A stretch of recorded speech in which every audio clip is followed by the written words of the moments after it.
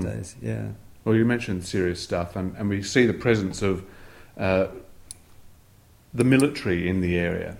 I've heard of barbed wire up along the river in some locations. Yes, I've heard of.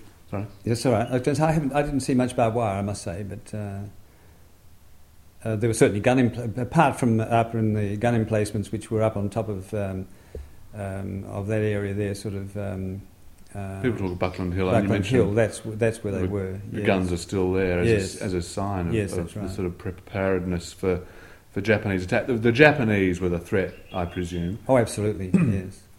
It was really after they came into the war that we really had a problem. I mean, it was up until then. I mean, it was we seemed to be fairly remote from what was happening in Europe, although we still had many people who were killed, but.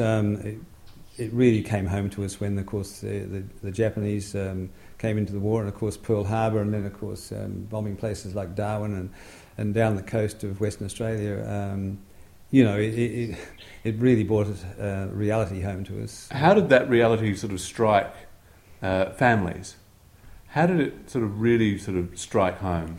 Well, we were all had to try and build air raid shelters.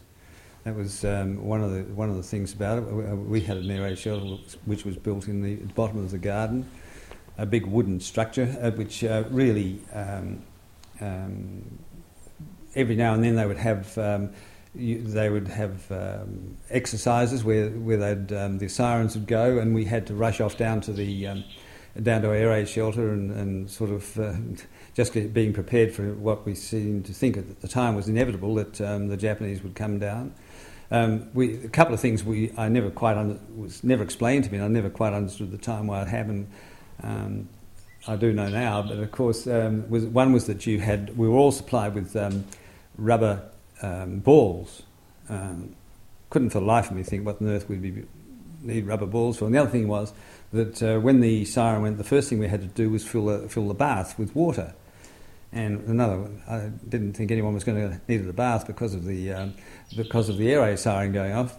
Subsequently, of course, I mean, as a young kid at school, these sorts of things seem strange, and parents didn't go out of their way. I mean, I was 10 when the war broke out, and they sort of didn't worry about telling you. They just said what you had to do. And of course, subsequently became percussion from bombs were the reason for the rubber balls, which of course you put between your teeth to stop yourself from breaking your teeth.